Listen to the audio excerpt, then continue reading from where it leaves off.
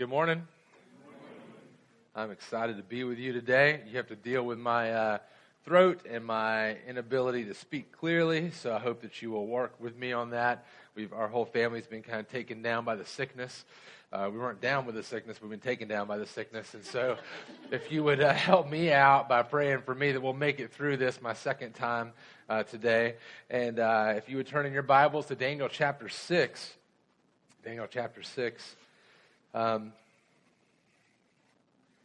also going to get you to turn in just a moment to not just Daniel chapter 6, but also over to a place in Scripture that you may be like, well, why are we going there? We're going to go to Jeremiah 29. So find Daniel chapter 6, put your finger there or put a piece of paper there, and then turn over to Jeremiah 29. Now, some of you in here may be very well aware of how to find that in your Bible really fast. Some of you, therefore, have cheat sheets because you have indexed Bibles, and that's great too.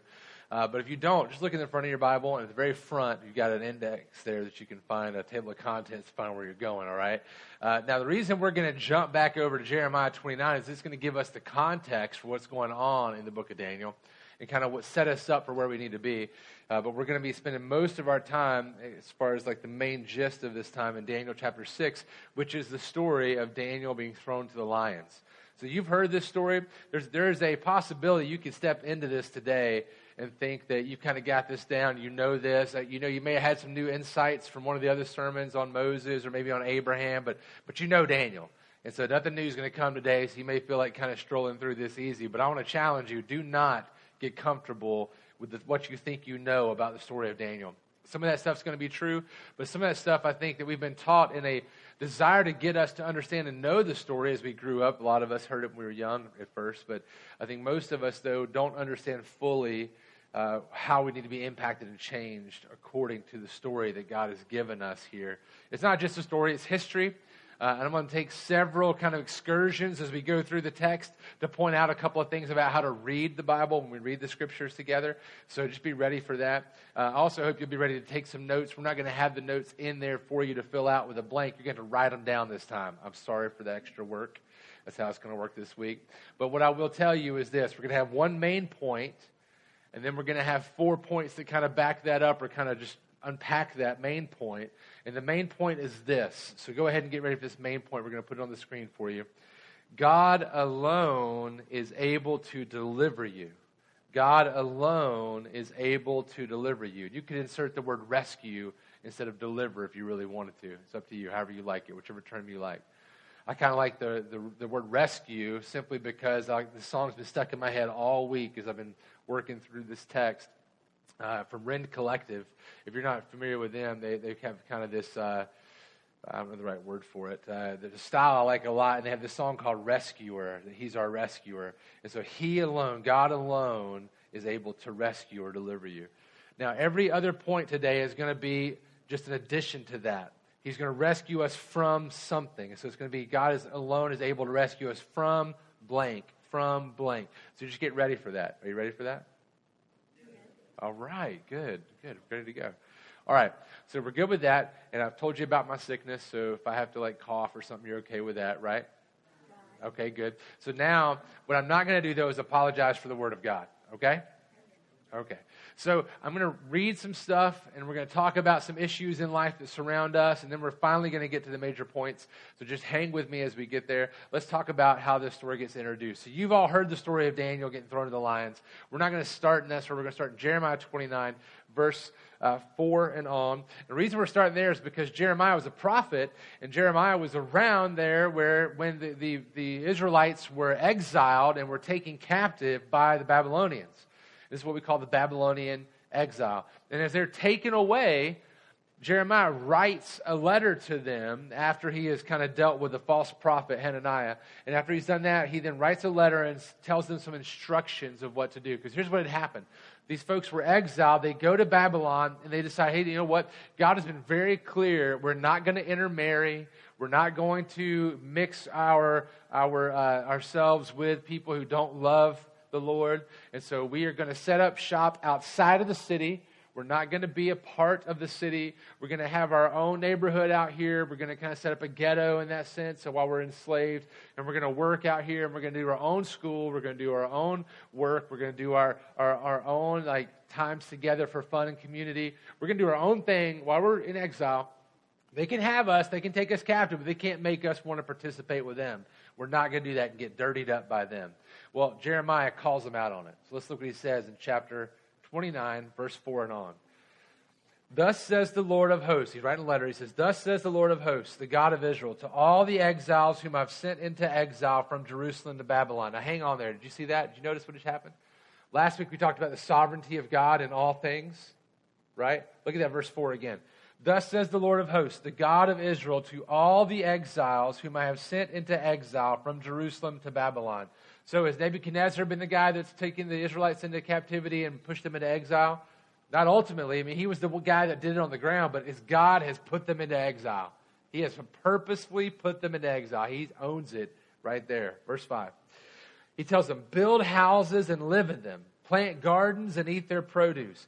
Take wives and have sons and daughters. Take wives for your sons and give your daughters in marriage, that they may bear sons and daughters, multiply there and do not decrease. He says, don't get holed up into your holy huddle and just wait for me.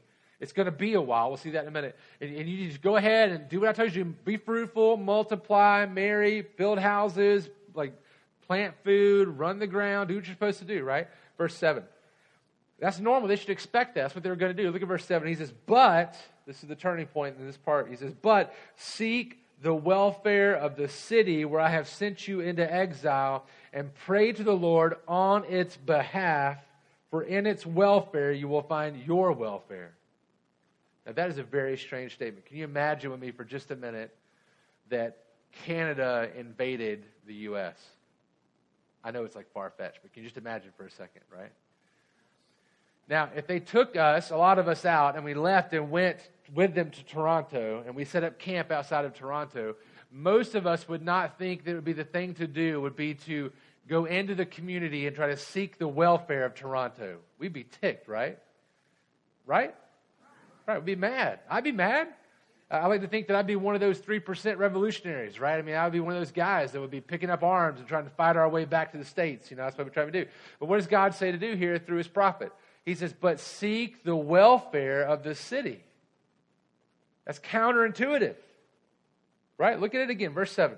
But seek the welfare of the city where I have sent you into exile, and pray to the Lord on its behalf, for in its welfare you will find your welfare. He's telling them, don't take up arms, don't fight this. I sent you into exile. I want you to come now and to seek the welfare of the city. Now, if you can imagine, think about some other stories in the Old Testament, what does that kind of sound like? I want you to go to a city where you don't want to go, and I want you to speak highly of me, and I want you to seek the welfare of this city that you hate. Jonah, right? You think of Jonah? Jonah was sent to a place he didn't want to go. In fact, he detoured real hard left, right, and got brought back by the giant fish. And so we'll get that story later. But he went there and he didn't like the people, didn't want to see them. And then God relents from bringing justice and destruction upon them. And he gets mad because they got away with all their not being for God before he came there, right? I mean, this is the same idea. These guys are sent out in exile. They're like, we're going to set up our camp out here and do our thing. And we're not going to fold into this government and in this land. And we're not going to do this thing. We're not going to be on their team. We're on our team. I can't believe we're in captivity. And God said, no, I did that. And now you need to seek the welfare of the city of Babylon. That in their welfare will be your welfare. Now I'll take a side point for just a second. Okay. Now as hard as that might sound for them to have to do, I want us to understand that is no different in a lot of ways for what God is calling us to do, even though our country seems to be going in such a way that it's not welcoming to us as Christians. We are not called to sit here and only take up arms and politically only be active in that way. Now, as good citizens, we are called to do that. We're called to take up arms if necessary as citizens to protect the people in our country, as well as to help others that can't help themselves, to take care of the innocent. We're supposed to do that. And we're supposed to be good citizens in the sense that we take part in what's going on with the government. What I'm saying, though, is that we don't need to create holy huddles Every time that the government does something we think goes against our faith. Because a lot of them are lost and they don't get the gospel. And so how would we ever expect them to act in such a way that they would act in alignment with the gospel? That doesn't even make any sense. The worst thing we can do is holy huddle ourselves up and then make it sound like that we hate those people that don't like us because of Jesus. That's the complete opposite of the gospel. We are to seek the welfare of our city even when they come against us. We're to seek the welfare of our community even when they come against us as Christians, because that's how we show the grace of Jesus. So we need to make sure we make a really defined delineation between our politicisms, our political rants, our things we're all about as people that are citizens, and our faith. You can be full in your faith and be a good citizen, but you got to make sure that your political leanings or strongholds don't overcome your faith. They're not married. I want to say it that way. Here, if it was married, they'd be fighting hard the whole time, or trying to get in the government and change the government for the sake of making it the way it should be with God at the top. They're not doing that. They're seeking the welfare of the city, and we're going to see why in a few minutes. Sounds crazy, but we're going to see why in a few minutes. Keep going, verse 8 and 9. For thus says the Lord of hosts, the God of Israel, do not let your prophets and your diviners who are among you deceive you, and do not listen to the dreams that they dream, for it is a lie that they are prophesying to you in my name. I did not send them, declares the Lord. For thus says the Lord, when 70 years are completed for Babylon, I will visit you and I will fulfill to you my promise and bring you back to this place. For I know the plans I have for you, declares the Lord. Plans for welfare and not for evil, to give you a future and a hope. Then you will call upon me and come and pray to me, and I will hear you. You will seek me and find me when you seek me with all your heart, and I will be found by you, declares the Lord. And I will restore your fortunes and gather you from all the nations and all the places where I have driven you, declares the Lord. There's his ownership again, where I have driven you, declares the Lord. And I will bring you back to the place from which I sent you into exile. Now I want to make sure we understand this too. There are some things in the Scriptures that are written for us but not about us that don't really apply to us. You need to understand that. And there's other things in Scriptures that are written for us, and they're not about us, but they do apply to us. So how do we determine those things? Well, if you read a passage of Scripture, and in that passage it talks about something, but that doesn't line up with a lot of other things you see in Scripture, that it may not be for you, maybe it just is for those people in that time. You get what I'm saying?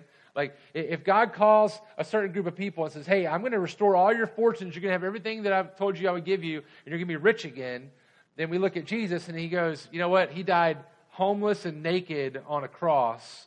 I don't think we can expect to be that way. We read Hebrews 11. We see that some were sawn in two for their faith. Some were tortured to death for their faith. Some were destitute in their faith, and they are heroes, Hebrews 11 says. We can't always assume, then, that when we read Scripture like this, that he's talking about us. But I know that you guys have seen these verses before, right? I'm reading again, verse 11 of this chapter 29 of Jeremiah. For I know the plans I have for you, declares the Lord, plans for welfare, not for evil, to give you a future and a hope. I must say it is good to be back in the land of the Bible Belt in a lot of ways, just so you know. I see this kind of stuff everywhere I turn, right? I go to Walmart and I see like shirts for sale that say believe and faith and all this stuff. I'm like, wow, I was like in Babylon and now I'm back here to Israel, you know? That's what it kind of feels like. And it's cool in a lot of ways, but then I get a little angry too because I walk into places that I love to go to, like Hobby Lobby, and I find these things on signs and they're taken out of context.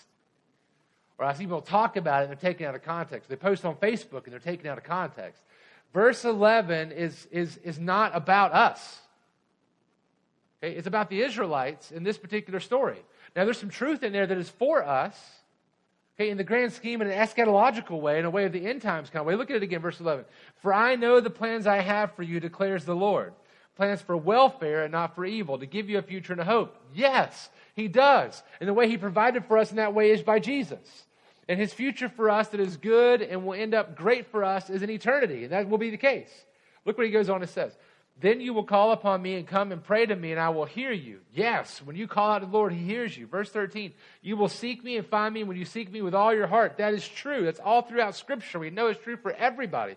That's the case. Verse 14, and I will be found by you, declares the Lord, and I will restore your fortunes and gather you from all the nations and all the places where I have driven you, declares the Lord, and I will bring you back to the place from which I sent you in exile. And we go, man, if the Lord loves me, he's going to make me rich. No. Just like you're not in Egypt right now. You're here. He hasn't driven you out of here in exile. He's not talking to you. And that general truth is not the same for everybody else. Okay? It's not. So we got to make sure we interpret Scripture not the way that feels good to us, but the way that's in context to understand it. So let me say it like this. I gave you the big point earlier. God alone is able to deliver you and rescue you. And that's true, always. He's the only one that ultimately can do that. Let me put this in context of you too. If we're not careful, we'll be just like these Israelites, and we will get ourselves into our holy huddles, and we will not seek the welfare of the city. We, church, need to be involved in the community in such a way that we are out there participating in a way that's not just to get people to come to church, but to seek the welfare of the city. We should do that. Do you know why we should do that? Because God uses that to make much of himself in those situations.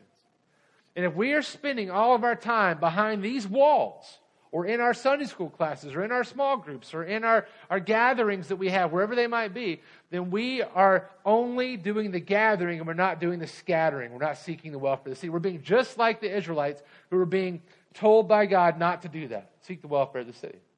Now, how do we know that's the case forever and not just now? Because continually he says, go and make disciples. Okay, it's the same thing being fulfilled. Now he's telling you how you do it, through Jesus, through Jesus. That's how you're going to seek the welfare of the city ultimately.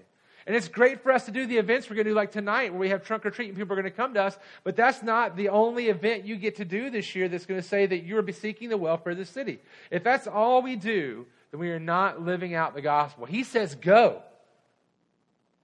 Go. Make disciples. We need to make sure to understand that God alone is able to deliver us. And one of the things that he delivers us from is God alone can deliver us from isolationism as the church. That's your first subpoint. God alone can deliver you from isolationism.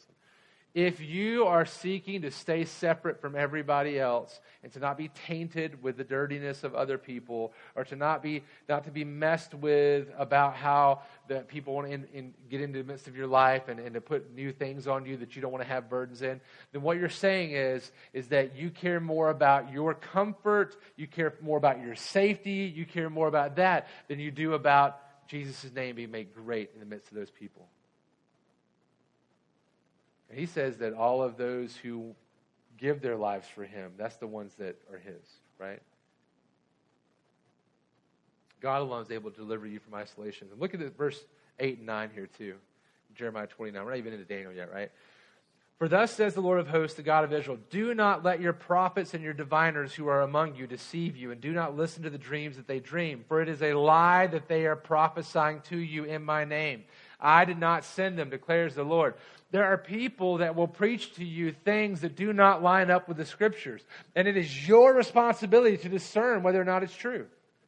You cannot go and listen or watch and take in everybody's junk and just take it at face value because they open the Bible. They can get up and hold the Bible up and say how much they love it, and then when they open it, if it does not line up with what the Bible says, you need to toss it and throw it away. And I think we need to encourage people not to be a part of those places. Because otherwise we're letting them walk away to hell instead of in Jude when it shows us we're to snatch them out of the fire. You don't have to be a jerk about it, but because you love somebody, you're going to jump in. That's part of this whole thing too. If you love someone the way Christ has loved you, then you will do something to keep them from walking down that road to hell. That's what you will do. Because you love them, because he first loved us. That's what it looks like. That's what it says. Look, let me take a side step. We're going to get our toes stepped on a day, okay? But we're Christians. What that means is we like it when our toes get stepped on, because that means we find some areas that we're not like Jesus, and God is going to work in us to change us to look more like Jesus. And we're good and happy about that, right? Even if it doesn't feel good in the moment. So are you ready for some more toe stepping? Okay, you asked for it then. God alone is able to deliver you, not just from isolationism, but from man-made religion. Because man-made religion says this kind of stuff. It says, hey, God's going to prosper you, and if you just seek him with all your heart, God's going to give you what you want. You seek him with all your heart, he's going to bless you.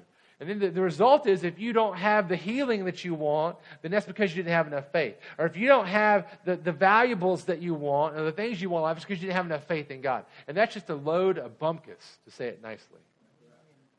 That's not the truth. Because that means that God doesn't love Jesus. Because he let him die destitute, naked, tortured on a cross in the most horrific way we can imagine. So that doesn't even compute. Go back to algebra, 7th, 8th, 9th grade, whenever you took it, or 10th and 11th grade again, whatever it took for you, right? And work out the formula. It doesn't work. It doesn't happen. God alone is able to deliver you from that man-made religion. And the way he did it was give you Jesus. So what you see is a guy who did not stay away and look at us from the outside, but who invaded our world and stepped out of eternity in the greatest step you can imagine to become one of us, to walk with us, to live with us, to die for us so that he can be raised victorious over Satan, sin, death, and hell so that we can be brought into the family of God. That's what he's done for us. And now we call ourselves Christians because we're like Christ, right? It's our turn to step back out there and not be isolationists and not fall into man-made religion. No. Seek the Lord. You can come up with your own junk and add it to Scripture. That's what people do all the time. We have to fight that. We need one another. We need the Word. We need to come together and fight that together. We're fighting it today. Look, flip over to Daniel 6. This is a crazy story, right? I want you to get this. Crazy story because Daniel, we think of him like this hero type guy. We think of him as like, man, he just had everything go so great for him. Look, guy is 80-something years old by this point. He has been in captivity for a long time. He's worked his way up through the rungs of leadership to seek the welfare of the city, to be obedient. Every day he goes home and he prays 3 times a day. He faces towards where the homeland is and he prays. You know, he's asking the Lord, please deliver us, please deliver us, please deliver us. I've been a leader here, God, you're not delivering. Let me be like Moses. Let me carry the people through. Let me be a part of that. Deliver us, deliver us. He's waiting and waiting and waiting and not happening. And not happening. And now he's lifted up in a higher level position. Look at this, verse 1 through 4. It pleased Darius, chapter 6 of Daniel, it pleased Darius to set over the kingdom 120 satraps to be throughout the whole kingdom, and over them 3 presidents, of whom Daniel was one, to whom these satraps would give account, so that the king might suffer no loss. Then this Daniel became distinguished above all the other presidents and satraps, because an excellent spirit was in him, and the king planned to set him over the whole kingdom. Look at verse 4. This is how it works, right? Then the presidents and the satraps sought to find a ground for complaint against Daniel with regard to the kingdom, but they could find no ground for complaint or any fault because he was faithful, and no error or fault was found in him. Then these men said, we shall not find any ground for complaint against this Daniel unless we find it in connection with the law of his God. They said, look, we can't find anything this guy's doing wrong. He's totally ethical. He is totally great in his business practices. There's nothing wrong with this guy. We're going to have to catch him in a trick based off his religion. That's what we're going to have to do. So Daniel is working hard. He's not seeing any fruit. And now everybody around him that he works with is out to get him. Right? We like to say, man, I wish I could be like Daniel and go through that stuff. No, you don't. I don't. 80 years old, trying to hope, like, come on, Lord. Like, seriously, you said you're going to get us out of here. Come on, where are you? Right? Daniel is not a guy that we want to be like. We've got this picture on that he's this great guy, and he is a good guy. I mean, we see later he's called innocent, right? I mean, he's still a sinner, but he's called innocent. But God alone is able to deliver him, but he hasn't done it yet. He's delivered him out of isolationist thinking. He's delivered him out of man-made religion. I mean, the guy's pursuing the Lord in the midst of crazy, right? In fact, pick up the next verse, verse 6. Then these presidents and satraps came by agreement to the king and said to him, O King Darius, live forever. It always starts out with blowing smoke up somebody's rear, doesn't it? O King Darius, live forever. All the presidents of the kingdom, the prefects and the satraps, the counselors, the governors are agreed that the king should establish an ordinance and enforce an injunction that whoever makes petition to any god or man for 30 days, except to you, O king, shall be cast into the den of lions. Let me take a real small sidestep, right? I don't want to step away from the text because it's right here. But these guys are lying. All the presidents and the prefects and the satraps and the governors. Are all the presidents saying this? They're about to say, hey, you need to throw Daniel to the lions because he broke your law that we made up and got you to sign. Is Daniel in that room? He's one of the 3 presidents. Make sure that we don't become like this group of people, that when we want something to be done our way, we'll tell a little bit of falsehood mixed in with a lot of truth in order to get what we want. You know what I'm saying? Let's make sure that we don't color things a certain way to get. Let's let the truth alone stand and let God determine where we go. Let's not manipulate with a little bit of falsehood. Let's not tear it down a little bit with a little bit of lie. That's not the way of the Lord. He is the way, the truth, and the life. Okay, back into it. Pick it up with me. Verse 8, now, O king, establish this injunction and sign the document so that it cannot be changed according to the law of the Medes and the Persians, which cannot be revoked. Therefore, King Darius signed the document and injunction. They've duped the king because he trusts them. Now, look at verse 10 and on. This is going to get real serious really quick, right? Verse 10. Pay attention to the wording. It's very particular.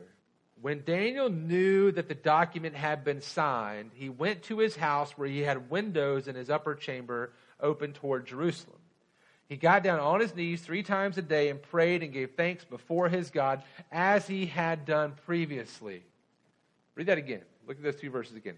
When Daniel knew, just one verse, when Daniel knew that the document had been signed, he went to his house where he had windows in the upper chamber open toward Jerusalem. He got down on his knees 3 times a day and prayed and gave thanks before his God as he had done previously.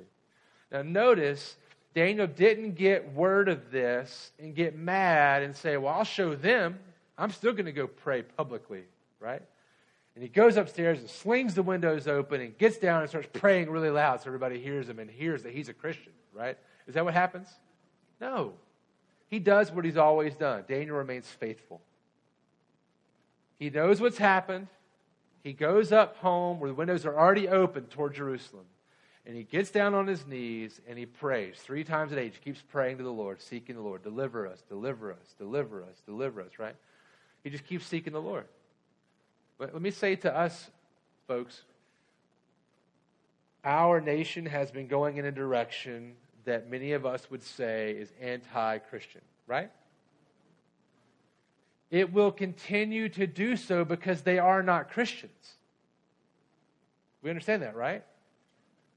Just because we're founded on Judeo-Christian principles doesn't mean that we can expect the people in our government who don't know Jesus to start leading our country in a direction that would love Jesus. It doesn't make sense. Now, we can pray for that. We can want that. You can run for Congress to try to make that happen. I welcome that. I think that we should all go out and vote to try to get people in that will help take us the right direction. What I'm saying, though, is that when it goes against us and they kill, like, praying at Friday night football, which I think is wrong, that they would step in and do that. But when that happens, we don't mount up a march and go talk about how bad our government is. We try to seek the welfare of the city, and we go to our Lord and we pray, Lord, change it. Do something crazy and change it. And we try to vote, and we try to talk to people about it, but we don't go out there and start acting all extra Christian when we're not living that way already. You understand what I'm saying?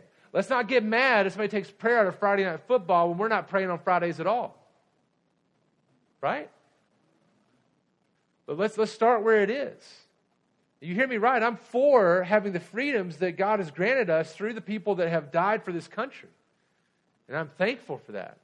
But we cannot, we need to go to the one who can make the real changes, the one who's really able to deliver us. And go to the Lord together.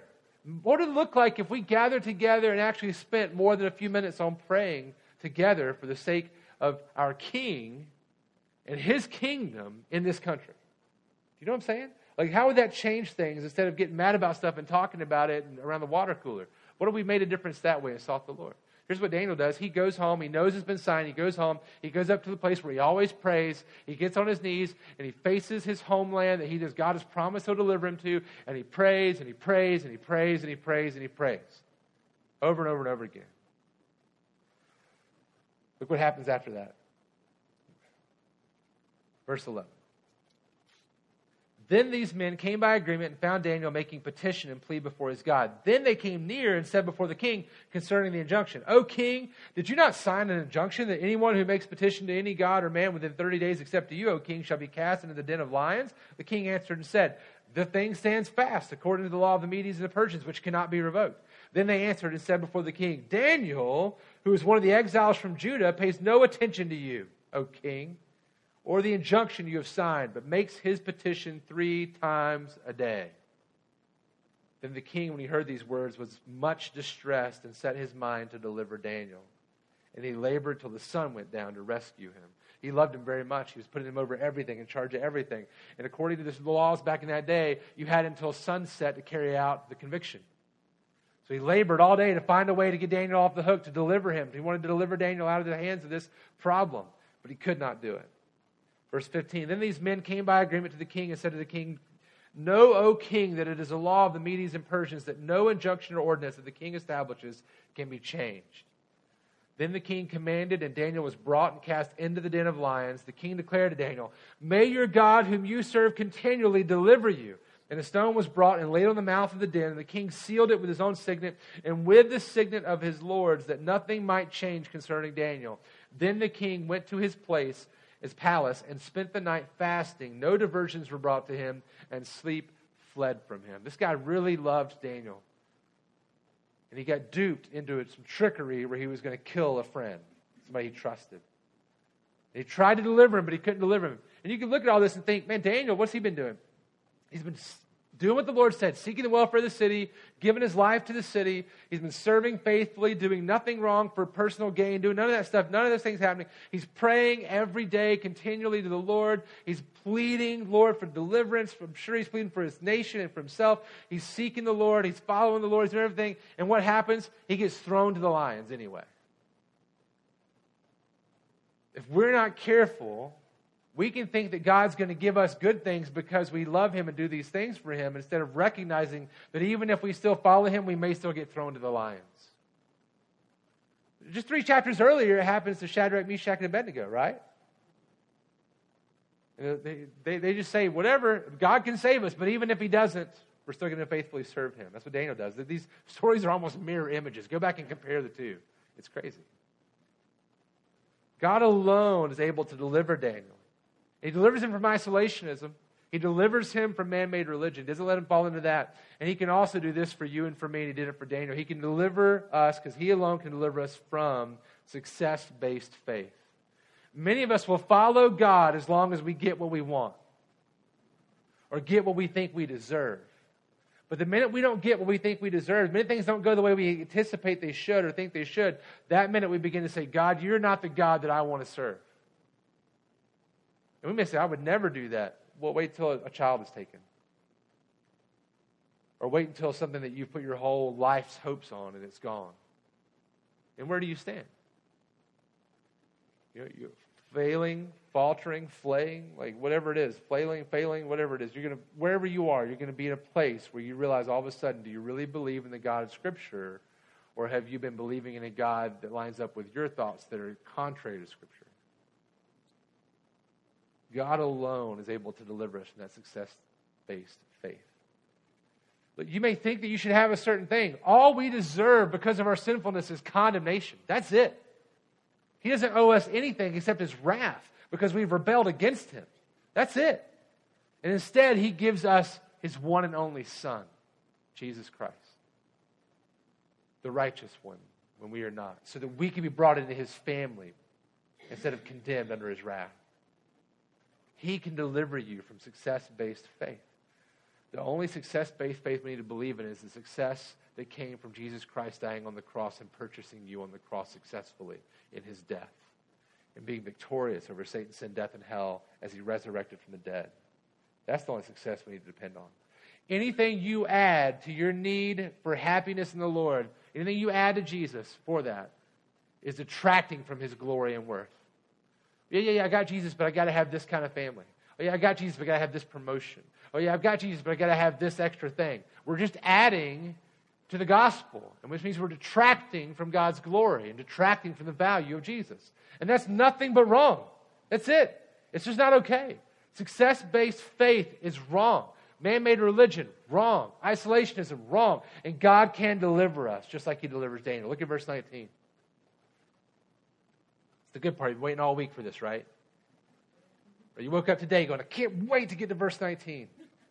This is the apex of the story. This is it. Look at it. Then at break of day, the king arose and went in haste to the den of lions. As he came near to the den where Daniel was, he cried out in a tone of anguish. The king declared to Daniel, O Daniel, servant of the living God, has your God whom you serve continually been able to deliver you from the lions? You notice that word deliver has been in here at least 3 times now. Has he been able to deliver you from the lions? Must have been the longest pause, waiting to hear back, no matter how fast it was. Then Daniel said to the king, O king, live forever. My God has sent his angel and shut the lions' mouths, and they have not harmed me, because I was found blameless before him, and also before you, O king. I have done no harm. So because he was found blameless, no harm came to him. Look, verse 23. Then the king was exceedingly glad and commanded that Daniel be taken up out of the den. So Daniel was taken up out of the den, and no kind of harm was found on him. Listen, because he had trusted in his God. Now, we got to be real careful here. I want to make sure we understand. The reason why Daniel was not harmed is because he trusted in the Lord. But be careful not to think that if you have enough faith, God's not going to let you be harmed. It doesn't always work that way for everybody. There's too many of you in here that love the Lord and have gone through cancer. There's too many of you in here who love Jesus but have had a loss in your life of someone you'd rather not have lost in the time.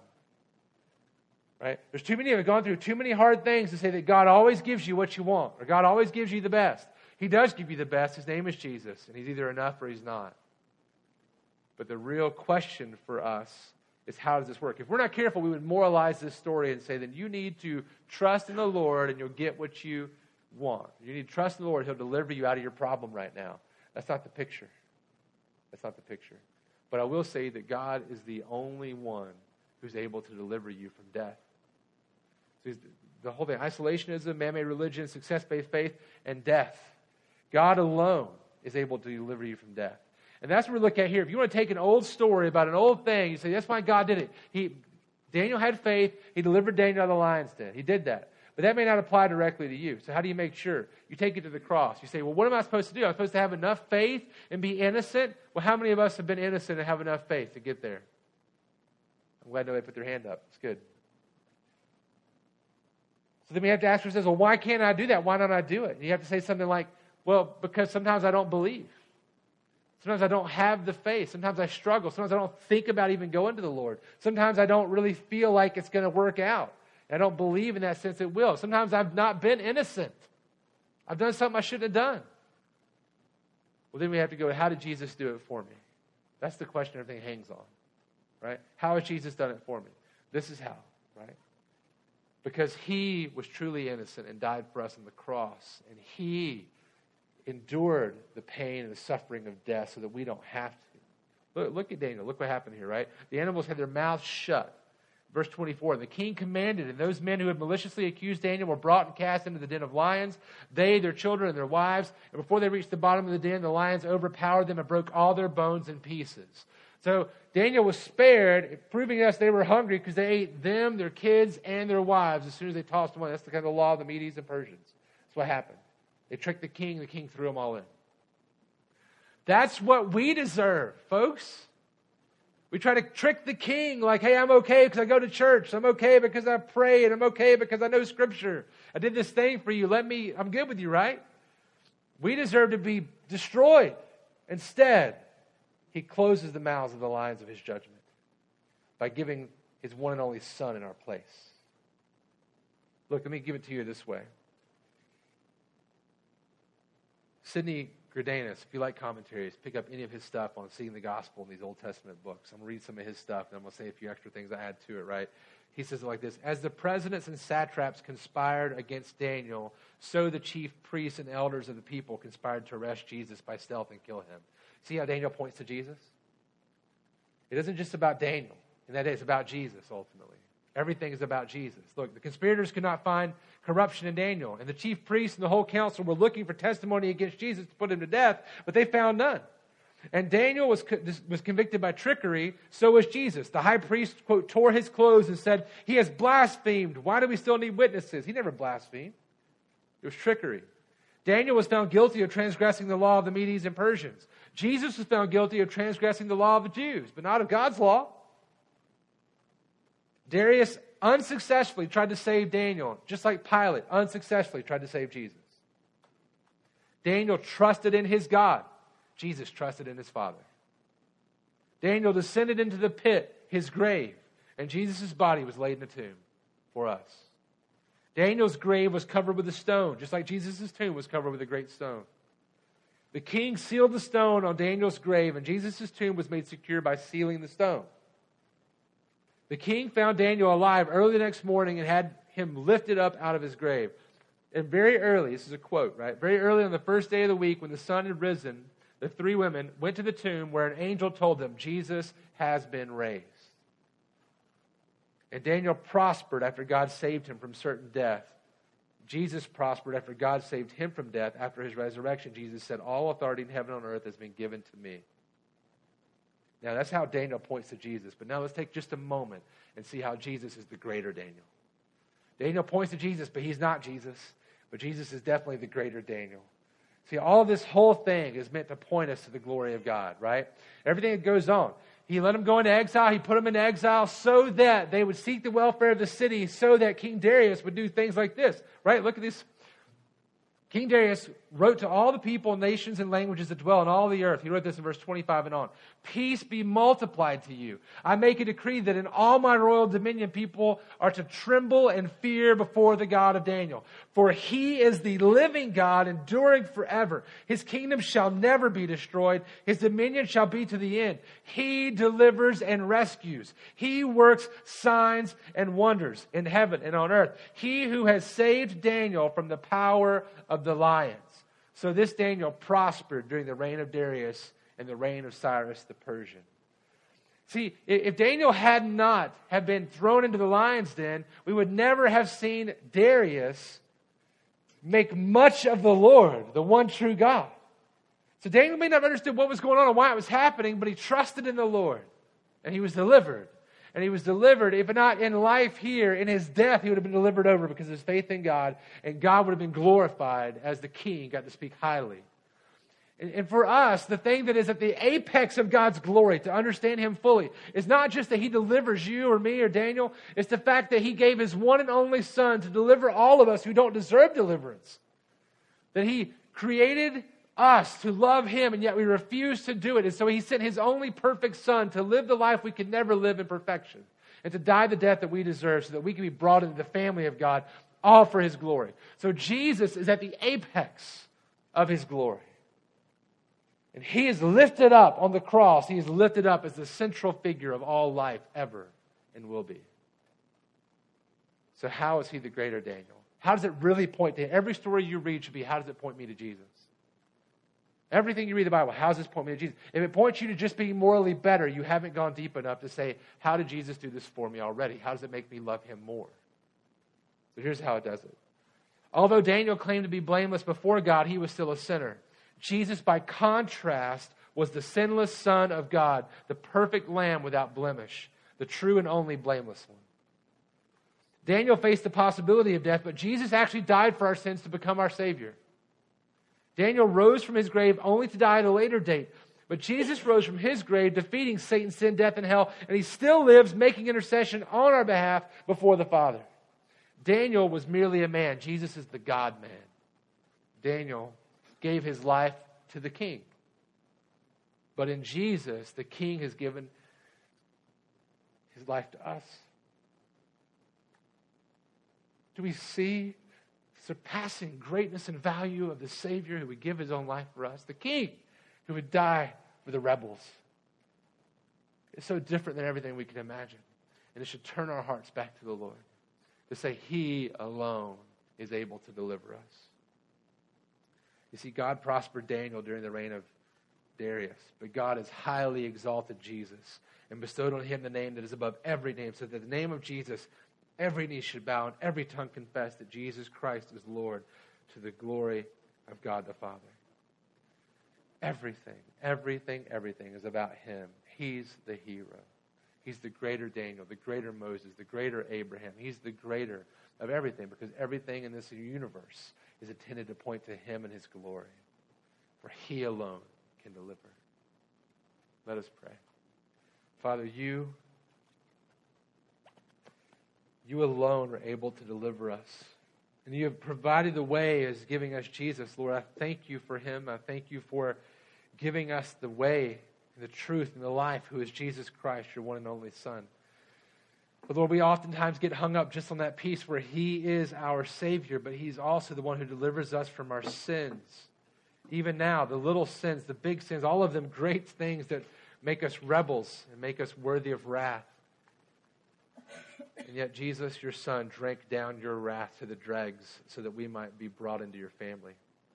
We will never fully fathom that. But Lord, we get to partake of that goodness as we feast on the gospel of Jesus, your Son. Thank you. Help us not to be isolationists, Lord, but to seek the welfare of our city for the sake of your glory. Help us, Lord, not to fall into man-made religion, but to keep our eyes fixed on Jesus and to encourage one another and admonish and rebuke one another as necessary so that we might walk in the way, the true way, the way of Christ Jesus, your Son. Lord, I thank you that you've overcome death in our place, that you would not allow us to live in success-based faith, but you would give us Jesus who points to how death brought about our salvation. So that our success is not on how we do, but on what Jesus has done. And it is finished. Lord, we thank you for him. And it's in Jesus' name I pray. Amen.